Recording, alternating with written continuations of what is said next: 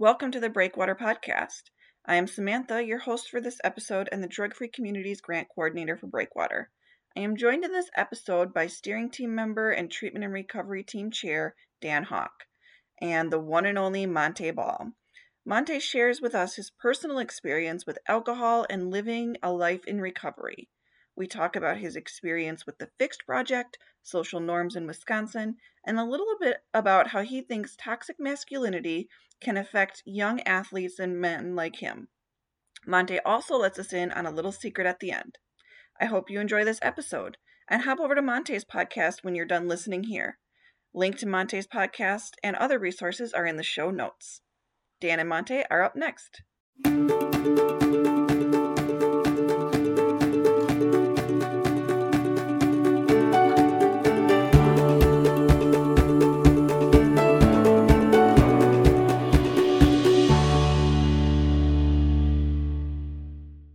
Dan, Montee, welcome. How are you? I'm good. I'm doing well. I'm excited to be here. Yeah, me too as well. Thanks, Sam. Would you guys mind taking a few minutes to introduce yourself and share with our listeners a little bit about who you are and what you do? Montee, let's start with you. Absolutely. So my name is Montee Ball. I am someone who identifies as someone in long-term recovery, 4 years sober from alcohol. And what I currently do now is I am the outreach specialist for the Wisconsin Voices for Recovery, primarily focusing on our OD2A grant, which is our overdose data to action, which focuses on providing resources and linkage to our communities of color that are struggling with the opioid crisis. So I'm excited to be here, excited to share my journey and learn. Awesome. Thanks for joining us today. Dan? My name is Dan Hawk. I am the president of contract packaging and recovery support with Apricity. I'm also a person in long-term recovery for the last 22 years, and I am a part of the Breakwater Coalition, and I've been a part of that group since 2016, something like that. Been on the steering team and the treatment and recovery team as well. Dan, you are my co-host today, which is exciting. And then Montee, you are our guest. So we're here to learn all about you today. Do you mind telling us a little bit about where you grew up, what life was like? Yeah, absolutely. So I grew up in a town called Wentzville, Missouri. It's about 40 miles straight west of St. Louis, and grew up relatively fortunate. Nice neighborhoods, two-parent household. Grew up with my older sister until my younger sister was born. Just had a really, really good childhood. Started playing football at the age of 8. Always wanted to play for the Denver Broncos. Grew up a Broncos fan. So my journey started when I was 8. My father was my coach. I mean, the entire family was on board with the journey. So obviously started to play well. I was fortunate enough to receive a scholarship to play at the University of Wisconsin. And it was a pretty easy decision for me. I had other options, but I was like, you know what? After my official visit to Wisconsin, I was like, that's an environment that I'm looking forward to play in. That's a team I want to play for, and just the atmosphere is something I wanted.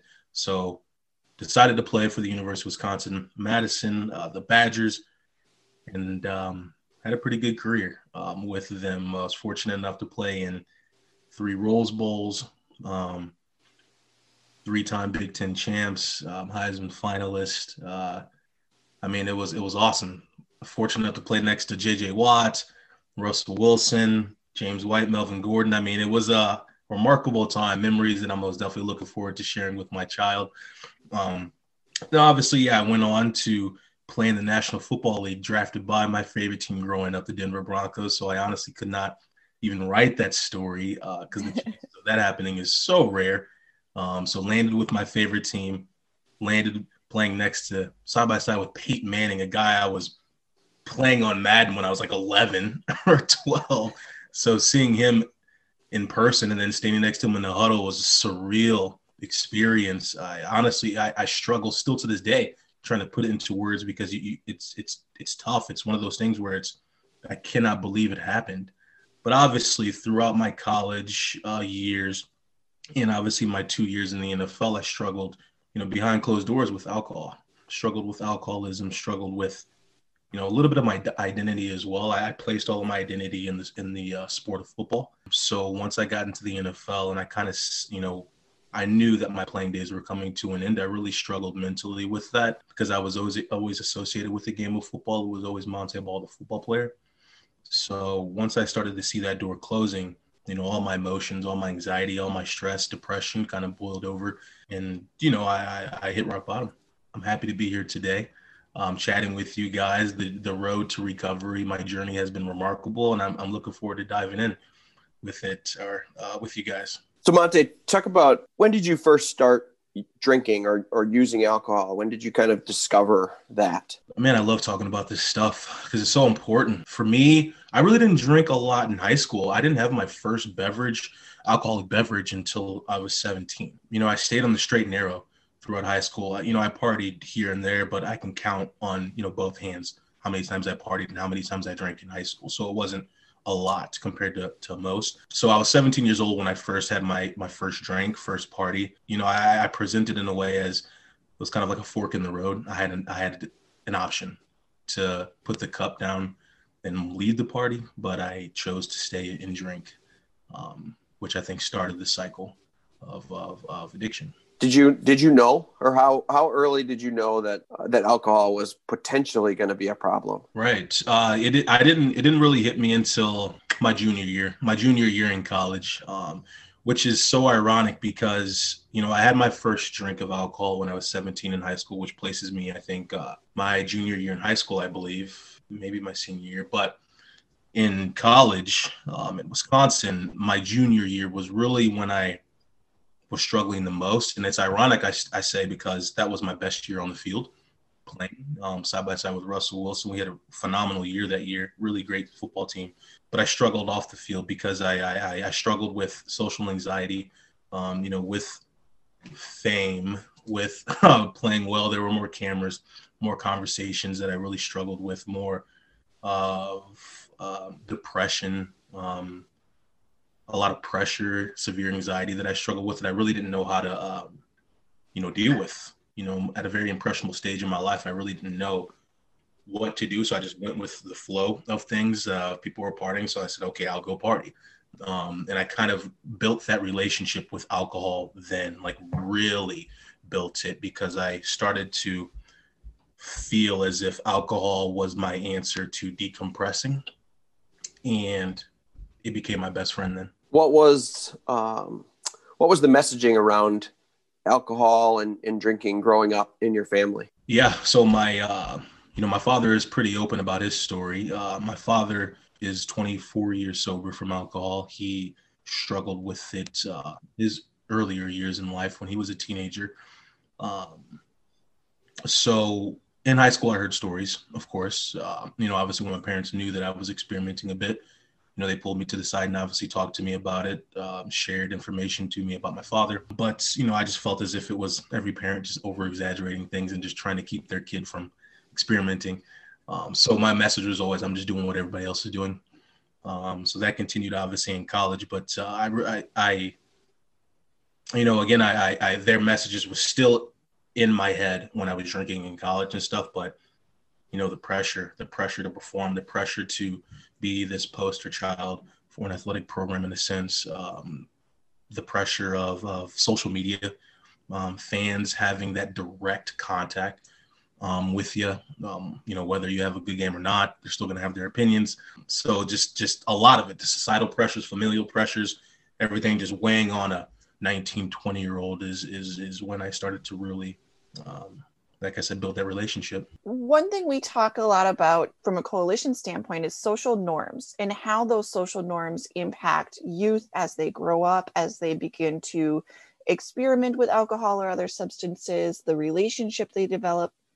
And now this conversation is especially interesting because you both have fathers who struggled with alcoholism and went into recovery. And then you both started experimenting with alcohol and ended up experiencing addiction. And now you're both in long-term recovery.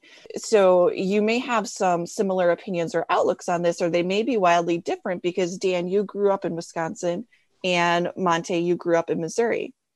So my question for you, Montee, is social norms. You were able to stay on kind of that straight and narrow, as you called it, through high school. You didn't really start drinking or anything until 17. And even then it was here and there, what most people would consider normal teenage behavior. But once you moved to Wisconsin, we're going through college, you had all these external pressures on you. We're trying to understand your mental health, how to deal with your mental health. Alcohol became more of that crutch for you, of more of that, this is my solution to the problems I'm feeling inside. Can you point to maybe any differences, like social norm wise, between where you grew up in Missouri and the culture of Wisconsin, specifically the culture of UW Madison, or Madison in general? I mean, that has a reputation, a well-known reputation all of its own, I think. Absolutely. I mean, love this conversation because I speak about this, all the time, off the record, et cetera, because there's a huge difference. So the social norms back in Missouri, I think even still to this day, it's speaking when talking about alcohol is completely different than Wisconsin. Back home, it's not advertised the same. Back home, it's not okay to allow for your children to drink at 15, 16, even if, you're the parent and you're with them. So, moving here to Wisconsin when I was, 18, I immediately noticed the difference in the way people party, immediately noticed the difference in how alcohol is advertised, how it's okay to get drunk with your parents and stuff like that. So the social norms here were shocking to me, and also my family as well, because my parents and my sisters live here as well. And it was most definitely noticeable to us, how different it is, how different alcohol is presented in this state. And so whenever I do speak about this stuff, the one thing I always bring up is this state, the drinking culture is something that, the individuals in this state take pride in. Being one of the drunkest states in America, or if not the drunkest state in America. So for me, I have a lot of passion in whenever I say that this state prides themselves on being one of the drunkest states in America. I say, okay, then that gives us the opportunity then to help way more people here to get away from that. So the social norms here are completely different than Missouri. And that's why I do a lot of work here, because I'm trying to change the fabric, in a sense, of the drinking culture in this state, because we talk about opioids, we talk about other drugs, but I think we're missing alcohol, conversations about alcohol, underage drinking, the effects of alcohol in a young mind. So a question for both of you as people in long-term recovery. How does the alcohol culture, the way it's advertised, the way people react to it, I mean, in a lot of ways, all the advertising has become wallpaper for a lot of us. We don't even really see it anymore unless you're looking for it. How does the attitude, the acceptance of alcohol, the fact that it's really ingrained to basically any family activity or family gathering, how does that affect your recovery? And I'd love to hear Dan's take on this as well. But for myself, I think it presents many challenges, especially around the wintertime, with holiday season and stuff like that. I mean, this state, people like to get together. People like to drink. People like to have a good time. And I think by there being such a heavy drinking culture here in the state, it does present many challenges for those who are on their recovery path, because alcohol is such a social, entity, in a sense, to where, you can get it anywhere. And a lot of people here want it during every single activity that they're doing. So it is challenging, but also on the flip side of that, for someone who is in recovery like myself, it's almost good that I decided to become sober in this state, because I have to work on it so much more. It's in a way like more difficult to do it here in the state. So I always tell myself, if I'm capable of grasping my sobriety and staying on it here in this state, I believe that I'm capable of doing it elsewhere. If I were to leave, or if I am to travel, or what have you. So it's a challenge, but it's one that I embrace. So first, Sam, I have to thank you for saying, like, Monty and I basically we're the same person, right? We have the same path, just minus the Super Bowl and Rose Bowl and football careers and all that stuff. We're the same person. So yeah, my dad got in recovery early on, but I knew for me, the first time that I got drunk, and I was probably 17-ish, 16, I knew it was going to be a problem because I loved it. But I grew up in Wisconsin, and I've talked about this in the past. I grew up in Wisconsin. I remember waiting for my turn. Like when I got old enough to start partying like my family did, I couldn't wait. You know, we grew up in Wisconsin where not just weddings, it's not just weddings that have alcohol as part of the culture. It's baptisms and 1-year-old birthday parties and first communions. Like this is a reason to party. And so for me, in my recovery, what I learned very early on is I have to own it. I have to own being in recovery, because if I don't talk about it on the front end, especially, you know, my kids are older now where they're playing in youth sports. And so we're hanging out with other parents and families and things like that. And if they don't know that I'm in recovery, then every time I see them, they're going to ask me if I want a beer. But the families that I hang around with, they know that I don't drink, and they're sensitive to that, where they don't ask me, or they ask me if I want a soda, which I think is pretty cool, that they're able to respect that. But they know me as a person. They don't know me prior when I was drinking actively.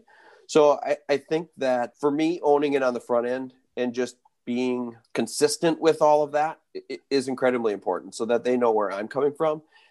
And then the other part of it for me, that I've gotten to over the years is just a tremendous level of gratitude for what recovery has given to me. Because without it, I'm not in a spot where I am. I'm not the father that I am. I'm not the coworker, colleague that I am, friend. So I think for me, understanding that and getting there and recognizing that being sober is why I'm at where I am, and just kind of keeping that in mind every day, because I appreciate what sobriety has given to me. So those two pieces, I think, are why I do it. And I, you know, whether it's in Wisconsin or Missouri or New York, whatever, I mean, being a person in recovery, I think has become important to me. And so, you know, then obviously that's part of how I live. Thank you both for so much for sharing your perspective on that. You know, I'm not a person in recovery, so it always helps me learn more about how, not only how I can be respectful of other people, whether they're open or not open about their story, but thinking about how as a family, we have that relationship or portray a relationship with alcohol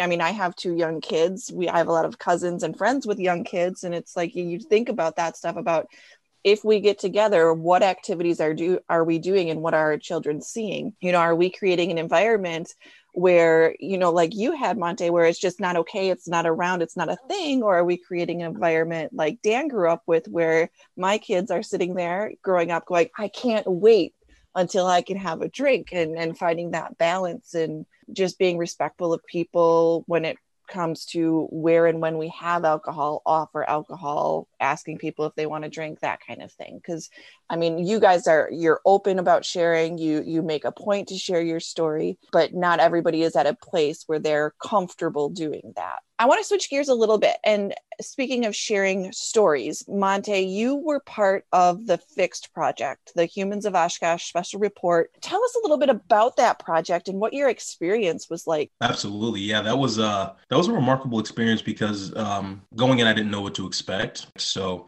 you know, I was just going in as a sponge, just absorbing whatever I could absorb. So as I went in, it was, you know, I was going to share my story to the Boys and Girls Club, Oshkosh. So, but as I arrived, you know, there were cameras, there were few individuals who I didn't know were going to be there, but I was excited though. I love to share my story, to provide hope, etc. But the experience was awesome, because just to get a collection of stories from those who are in recovery, like I stated before, it provides so much hope, encouragement, and inspiration for others. So just to be a part of that project alone is something that I would cherish, because I didn't at the moment understand how inclusive it was. I mean, there's so many people from different backgrounds, different walks of life, people who look different from myself. So as I look through the book, I'm like, this is actually pretty cool and extremely unique. I really haven't seen anything like that. So just to flip through and read other people's stories, see their face, it allows for that story to really breathe and come to life. And I think it's awesome for those who are in recovery just to know that they're not alone. People have no idea how important that is for people who are going through recovery or who are in recovery, or those who may have just started their recovery journey, to know that you're not alone.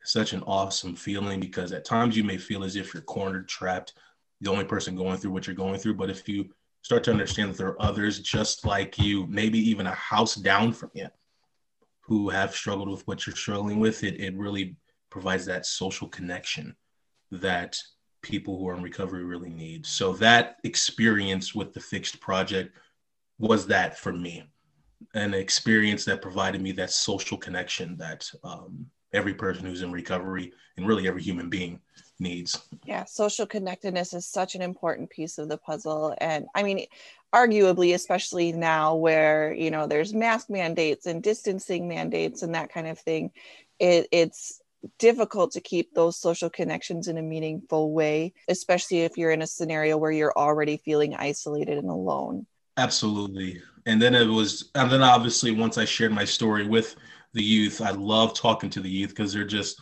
I mean, I remember it when I was young. You have so many aspirations, goals, dreams, obviously young to the world, young to life's pitfalls, not really understanding them. So I love sharing my story with our youth, because, you know, they keep hammering away at, oh, how was it like playing football or Super Bowl? And I always try to just reel them back into the mess here, but it's fun. I really, really loved that project. I really did. And I'm hoping to join some more, obviously, once the pandemic kind of cools off. I want to, if you're okay with it, I want to drill down a little bit, because in your Fixed story, for anyone that's had a chance to read it, and if you haven't had a chance to read it, I encourage you to go to the website or pick up a book and really read not only Montee's story, but all the stories.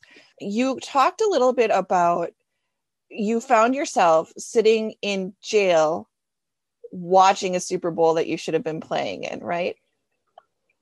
So yeah, I did.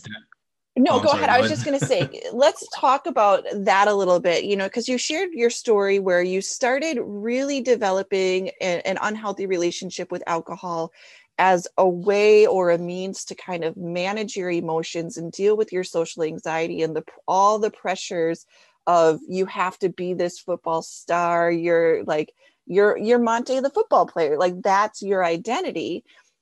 So something that you initially were looking at as almost a solution to a problem you were experiencing, like, is that the moment where you realized that alcohol is the problem, or what was that experience like, sitting there watching a game that you should have been playing in? For me, I mean, there were many red flags throughout, you know, college and, you know, my years in the NFL, but that I ignored, that every person who is actively using, you know, tends to ignore. That being, you know, with hindsight being 2020, I wish I would have been like, okay, that's most definitely a red flag, that situation. But, you know, obviously, I developed a very unhealthy relationship with alcohol, and I'm pretty straightforward with my story. The lack of, you know, not having the ability or the inability to regulate my emotions, you mix that with alcohol. I mean, that is a recipe for disaster. Which obviously boiled over, and I spewed my insecurities on to my ex-partner. And so obviously that landed me in jail. And so that was in February of 2016. In September of 2015, the Broncos just released me. And John Elway's exact words to me were, you know, it seems as if you know, from what we've heard, you hit the town pretty hard. And I'm hoping that, you know, you can regain your focus back and really get back on track. And so they released me, and then fast forward to February, I'm sitting in jail. Actually, hold on, let me take a step back. My apologies. So after the Broncos released me, I landed with the Patriots. And so I'm like, okay, here's another chapter. You know, my chapter with the Broncos is over now with the Patriots. Well, the Patriots lose. We lose to the Broncos in the AFC Championship game. So the team that just released me just beat us. sent us home packing. And then they go on to play in the Super Bowl. And obviously I'm sitting in jail and I'm watching my favorite childhood team, the team that I enjoyed playing for, the team that got rid of me because I drank too much. I used to drink too much, play the Super Bowl. And I'm sitting in jail watching it. And I remember sitting in jail and I was in a cell with, I think, 6 other people, and 2 of them obviously knew my whole life, where I played football in high school, etc. And they were telling me, that's supposed to be you up there as we're watching television. You're supposed to be up there hoisting that trophy. You're supposed to be a role model to us, an idol to our youth. And I really didn't have much to say to them because they were right. I mean, I grew up in a fairly fortunate life. So it was difficult to hear, but I needed to hear it. But that was absolutely my rock bottom. Like literally, the thin mattress that they have you sleep on in jail is pretty much rock bottom. But it's exactly what I needed. It was my wake up call, and that was the moment when I was like, okay, alcohol cannot come with me for the rest of my life. I cannot bring it with me. I can't. And I'm actually glad that situation happened. And I'm glad that I was able to notice my relationship with alcohol at an early age, as opposed to 10, 20 years from now. Yeah, that rock bottom that can feel awful at the time. It's hard to, it's important, I think, to figure out then that this was maybe the best thing that happened to me. How long did that take for you? And then how long did you until you got out of jail, that you started making changes, whether you, went to treatment or whatever? What did getting into recovery look like for you? It actually took me some time. And, it's not and that's what I always share people. It's not a light switch. It's not a complete 180, turnaround as soon as I stepped out of jail. I mean, everyone knows when I got out in February, I was actually arrested in April in Whitewater for drinking.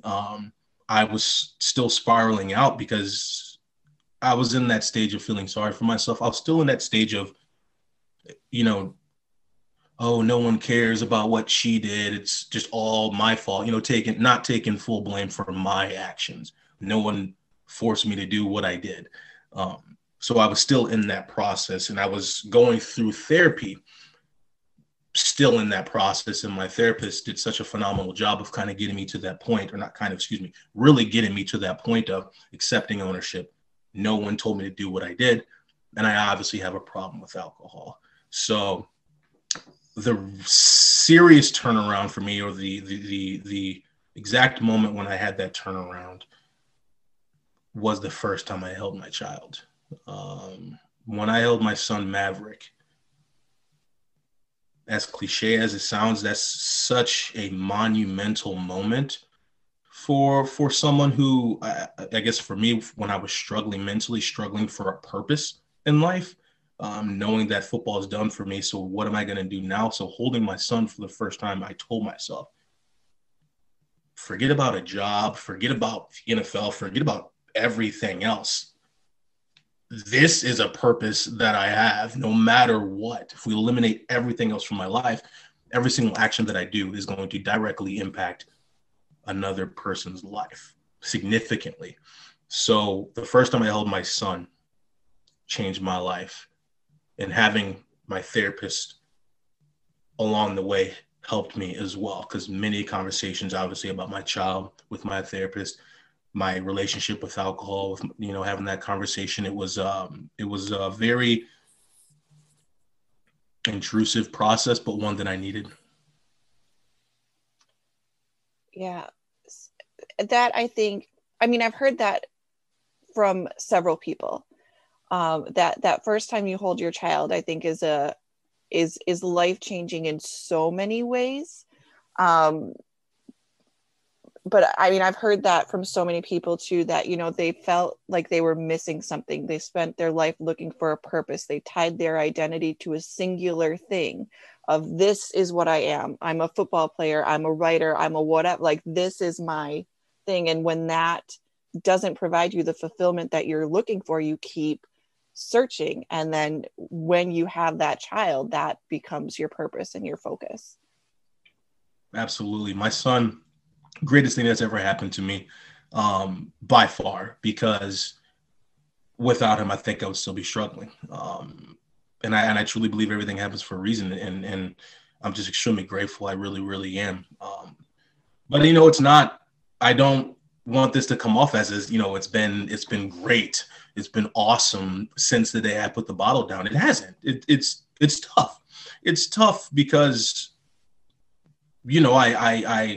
I have moments where I'm sitting here when I sit back and think about the parties I've been to, why couldn't I control it like the rest of my friends? What's wrong with me in a sense? So I still have moments where I have that, but the tools that I was provided from my therapist allow for me to quiet that voice and understand what I've been given now because of my sobriety, as opposed to prior to it, is something that I'm going to look back on when I'm 70 or 80. That thank God that what happened to me, because I believe if I didn't go through my trials and tribulations, I most likely would be in prison. Yeah, counseling staff and therapists and other people in recovery talk about, you have to do it for yourself, right? You have to do it for you. You can't do it for your kids or family and things like that. But that's a part of it. That's part of who you are. So doing it for them is also doing it for you. If that's something that you want to be, if you want to be a good parent, a good dad, then you need to do that together. And with them, for them, all of that stuff. So it's cool to hear that part of your story and, those levels of seeing that gratitude and that change that, that's kind of the same thing that keeps me going is like, this is why, right? This is why. So I'm really glad, real quick, I'm really glad you mentioned that because I throughout my therapy, so real quick, the first couple of months, I kept telling my therapist, I'm going to stay on this track. I'm going to stay on this path for my child. I have to be sober for my child, etc. But he said the same exact thing to me. He said, but hold on a second. What about for yourself? And that was, a light switch went off in my head. And then he actually continued because he knew that I was struggling with my identity. And he said, Montee, football was only a piece of your puzzle, not the entire puzzle. And I was blown away when he said that because he was like, football was a piece. Your son is like 75% of the puzzle. And then the remaining is, obviously, of yourself. I can't really remember exactly how he said it, but you get the picture. And that was really eye-opening for me because that's true. I mean, it's a job. It was a job that I was doing, and there's many other jobs out there. Yeah, it's a job that's different than most, but it's not my entire identity. And also, yeah, I'm on this journey for myself, and my son he will reap the benefits of a sober right. dad. And we talk about that with people that we work with as far as, you have to do it for you. And yes, your family is a beneficiary of you being sober. But you need to take care of yourself in order to be a good dad and to make sure that you're maintaining your recovery. So what does maintaining your recovery look like for you? Oh yeah. Got to keep myself busy. And then it is a little difficult now. Obviously during the pandemic, I'm being a sober Montee now, I really enjoy connecting with people. I really struggled with it, prior to being sober, but now I really enjoy connecting with others who are sober because I think the stories are very rich. People who have gone through stuff in their life, it brings like, it's just rich in a sense. So what I like to do now is just learn as much as possible. I'm learning how to speak Spanish. I'm learning the guitar. What else am I doing? I have my own podcast. I just trying everything under the sun to keep myself busy. Obviously in the realm of recovery, because it's a journey. It's a journey. So I always tell myself I just turned 30 and I'm like, okay, quite the ride in my 20s. from coming from Missouri. Well, really, that wasn't even my 20s. Coming on campus, obviously playing, having a good collegiate career, then going into the NFL. And then I was obviously hitting rock bottom. I was like, that was quite the ride. Quite the ride. So I'm looking forward to what this next decade is going to be. So I think I guess the answer that I'm giving you guys here, sorry if I'm getting a little long-winded here, but the main thing that, that I focus on that keeps me going is I really always tell myself that I'm extremely grateful that the stuff that I went through happened in my 20s. I know I already said that, but that really helps me because that puts it into perspective of how young I still am, and how much life I still have. So I'm looking forward to staying on this path because I'm so anxious in a good way, and I'm very anticipating a sober life for the next 60 years, 70 years. So I'm just in a good place. There's stigma everywhere. There's stigma around addiction. There's stigma around being in recovery. There's stigma around mental health. And specifically, I feel like for men, for masculine men, you played football, you're a big guy, there's stigma around asking for help. And you mentioned that part of your pull to alcohol was social anxiety, difficulty managing pressure. You're in therapy now. You mentioned how helpful therapy was for you. When you were first feeling all of these pressures, this social anxiety, this kind of storm inside you that led you to using alcohol as a coping mechanism because you didn't have any other coping mechanisms. You haven't learned them, you hadn't built them yet to deal with all that. Do you feel like you were at a place then to either know to ask for help or feel comfortable asking for help? Would you, like, looking back, and I know hindsight is 2020, do you think you were in a place to even recognize that therapy is something that would have been beneficial for you had you known people who were utilizing therapists or counselors? I love that question. That's so many layers to that because for myself, I truly believe that emotional intelligence is a course that should be in the curriculum. Our elementary school that's where you should start it, probably possibly even younger than that. But that should be a mandatory course for everybody. And especially for athletes in a sense. And I don't want to obviously exclude others and say like athletes need more attention or care, but from my story, from what I've experienced with the game of football, the toxic masculinity that literally just holds that sport together, is something that I dove headfirst in. And what came with that is don't show your opponent that you're sweating. Don't show them that you're bleeding. Don't show them that you're weak or whatever. Any sign of being human is a sign of weakness in the sport of football. And that's just what I was taught from the game day in and day out, year after another. So once I got to college and once I really started my junior year, start to understand that I'm really struggling with something's going on here. No, you don't hear stories from other people who, or at least I didn't, who spoke to a therapist or speaking to a therapist or anything like that. That's not what guys talk about in the locker room. That's not what it's like. That toxic masculinity is something I speak on a lot because, in these locker rooms that I mentioned, men are getting pats on the back from cheating on their wives. Men are getting pats on the back from degrading women, etc. Then also with the game of football, you can't show any sign of weakness. So suppress it as much as you can. Remain stoic in a sense, and go out there and do what you're getting paid to do. So practicing that day in and day out, obviously that bleeds into your life, with your significant others, with your children.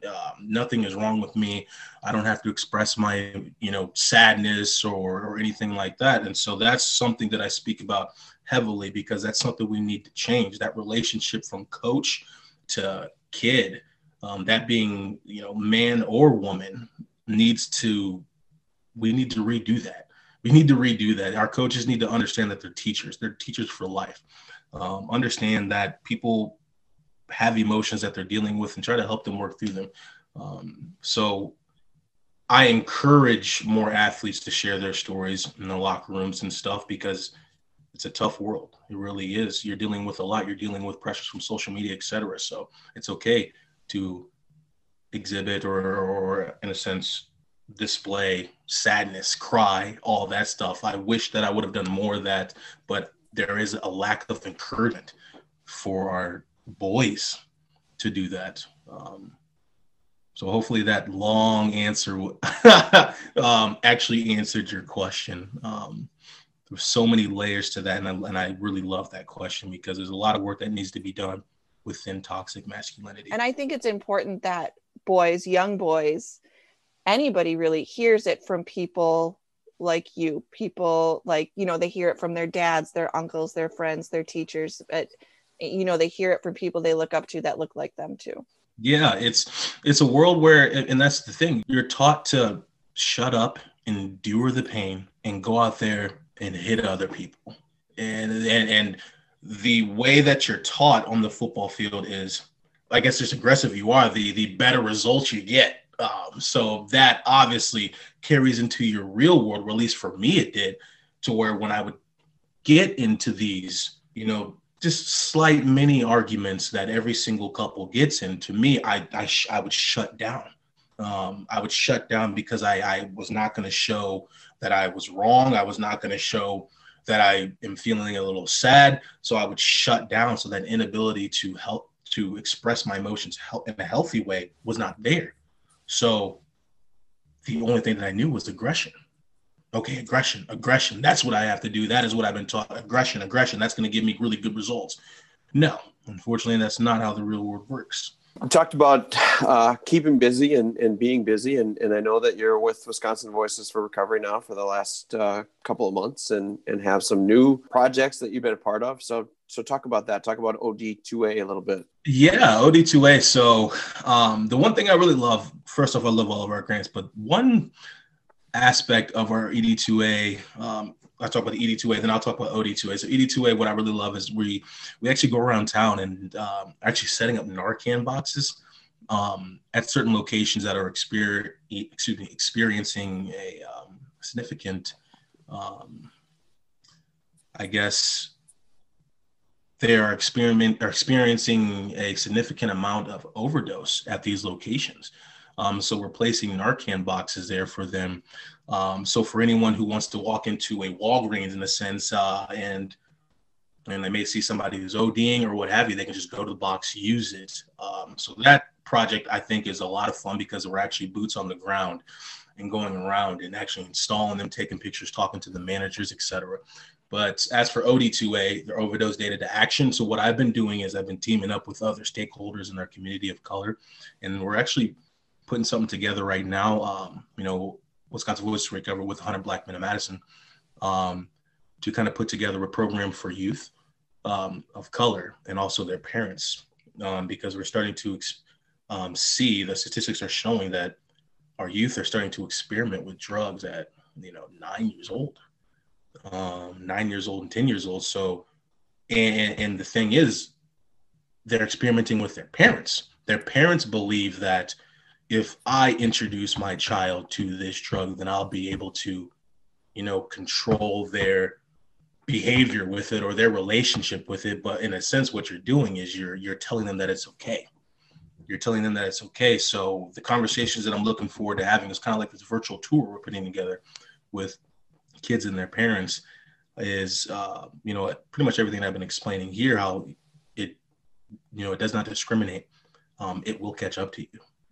It caught up to somebody who was a Heisman finalist, Doak Walker Award winner, Super Bowl player, or what have you. It does not discriminate. It'll claw, scratch, and tear down whoever it needs to tear down. So there's no point of it. There's no reason to experiment with it, etc. So I'm very passionate about that project we're putting together because I believe that we have many programs for adults, but I really want to start implementing programs for our youth and kind of having these small talks in a sense with them at an earlier age. That's what I'm really looking forward to. Have you presented to like high school football teams, Pee Wee League football teams on the toxic masculinity? I mean, that's a great term, and thinking about how I interact with my son and the words that I use and the way that I speak, like I get it. I don't know how to say it differently. I don't know how to pair it differently, but yeah. So I had a wonderful conversation with NIU football team. So the head coach for the Northern Illinois Huskies is Thomas Hammock, and he was my running backs coach at Wisconsin. So that's how that connection worked out. But I've talked to obviously kids who were in college playing football, youth as well. I have not really dove in and had conversations about toxic masculinity, but I'm most definitely looking forward to that next year, because I think the relationship between, I said it earlier, coach and player is important. And then obviously outside of athletics, the relationship with father to boy, and even father to daughter or mother to daughter is very, very important. But obviously surrounding toxic masculinity, it's father to son. Your son is really looking up to you, really examining your behavior. And so I just challenge our fathers to cry. If you're feeling sad, cry, hug your boy, tell him you love him, etc. Because I think that's what we're lacking here in America. In the fabric of America, it's this patriarchal, the dad just doesn't cry. He provides, he has to sit here and endure all this pain and struggle, but can't speak about it. And I just hope we really get away from that, because it's not healthy. It really isn't. So I'm looking forward to having conversations with schools and all that stuff. I'm going to speak to Middleton High School. Their coach is on the 16th of this month, and then speak to their entire athletic program, all sports as well. So it's coming, and I'm looking forward to it.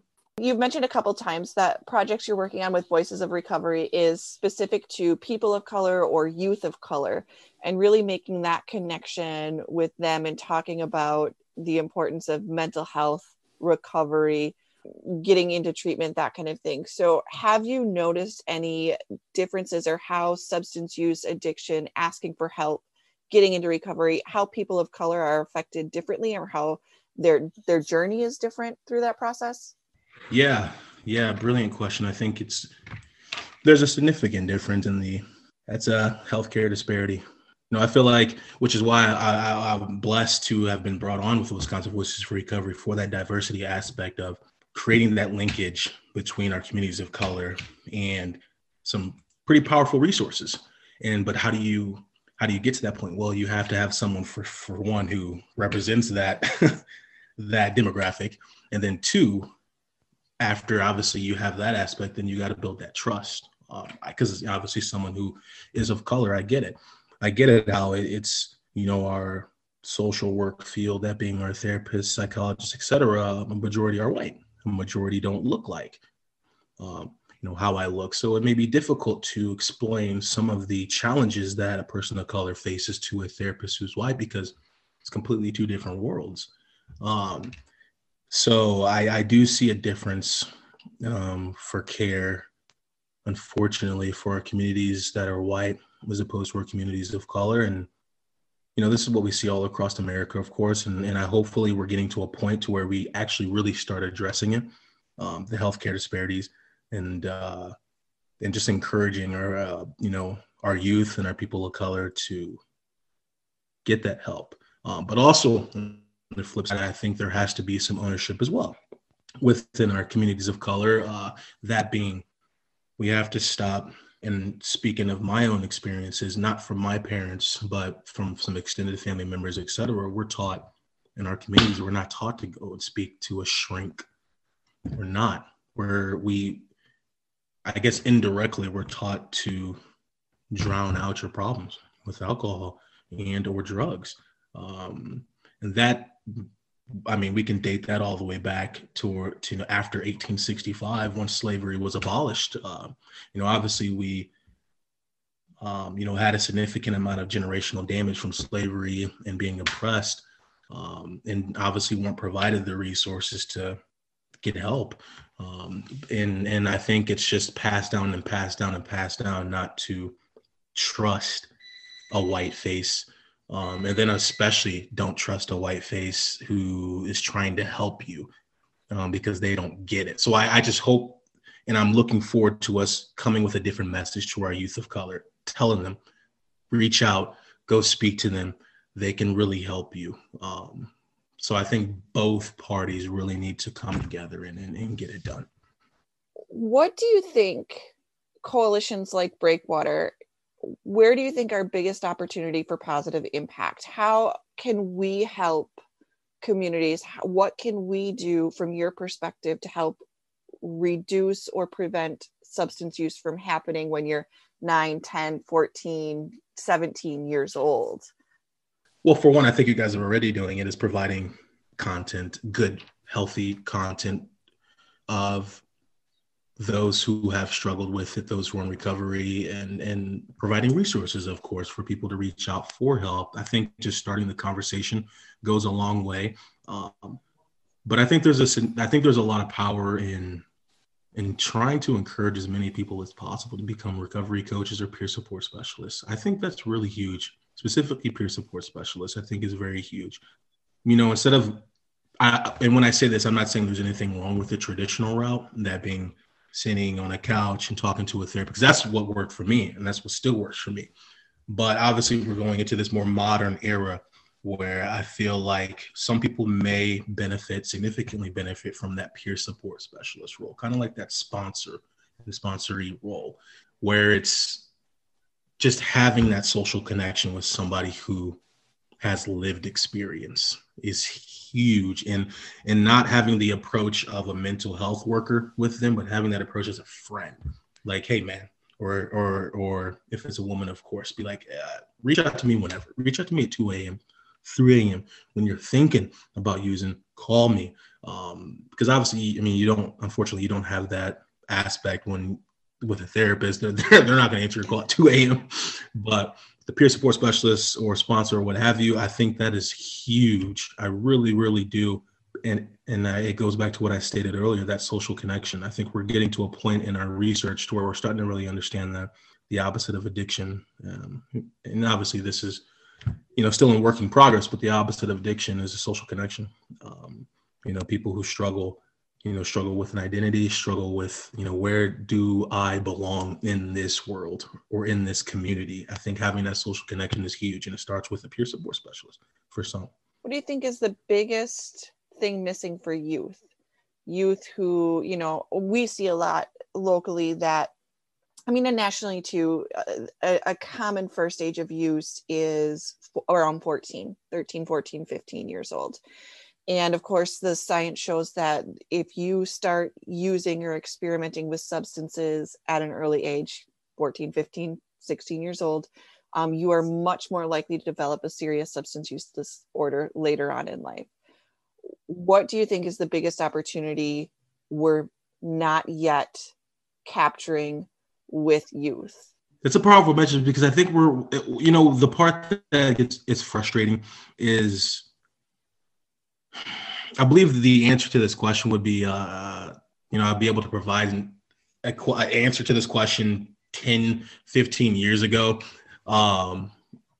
Because I say that because right now we're dealing with social media.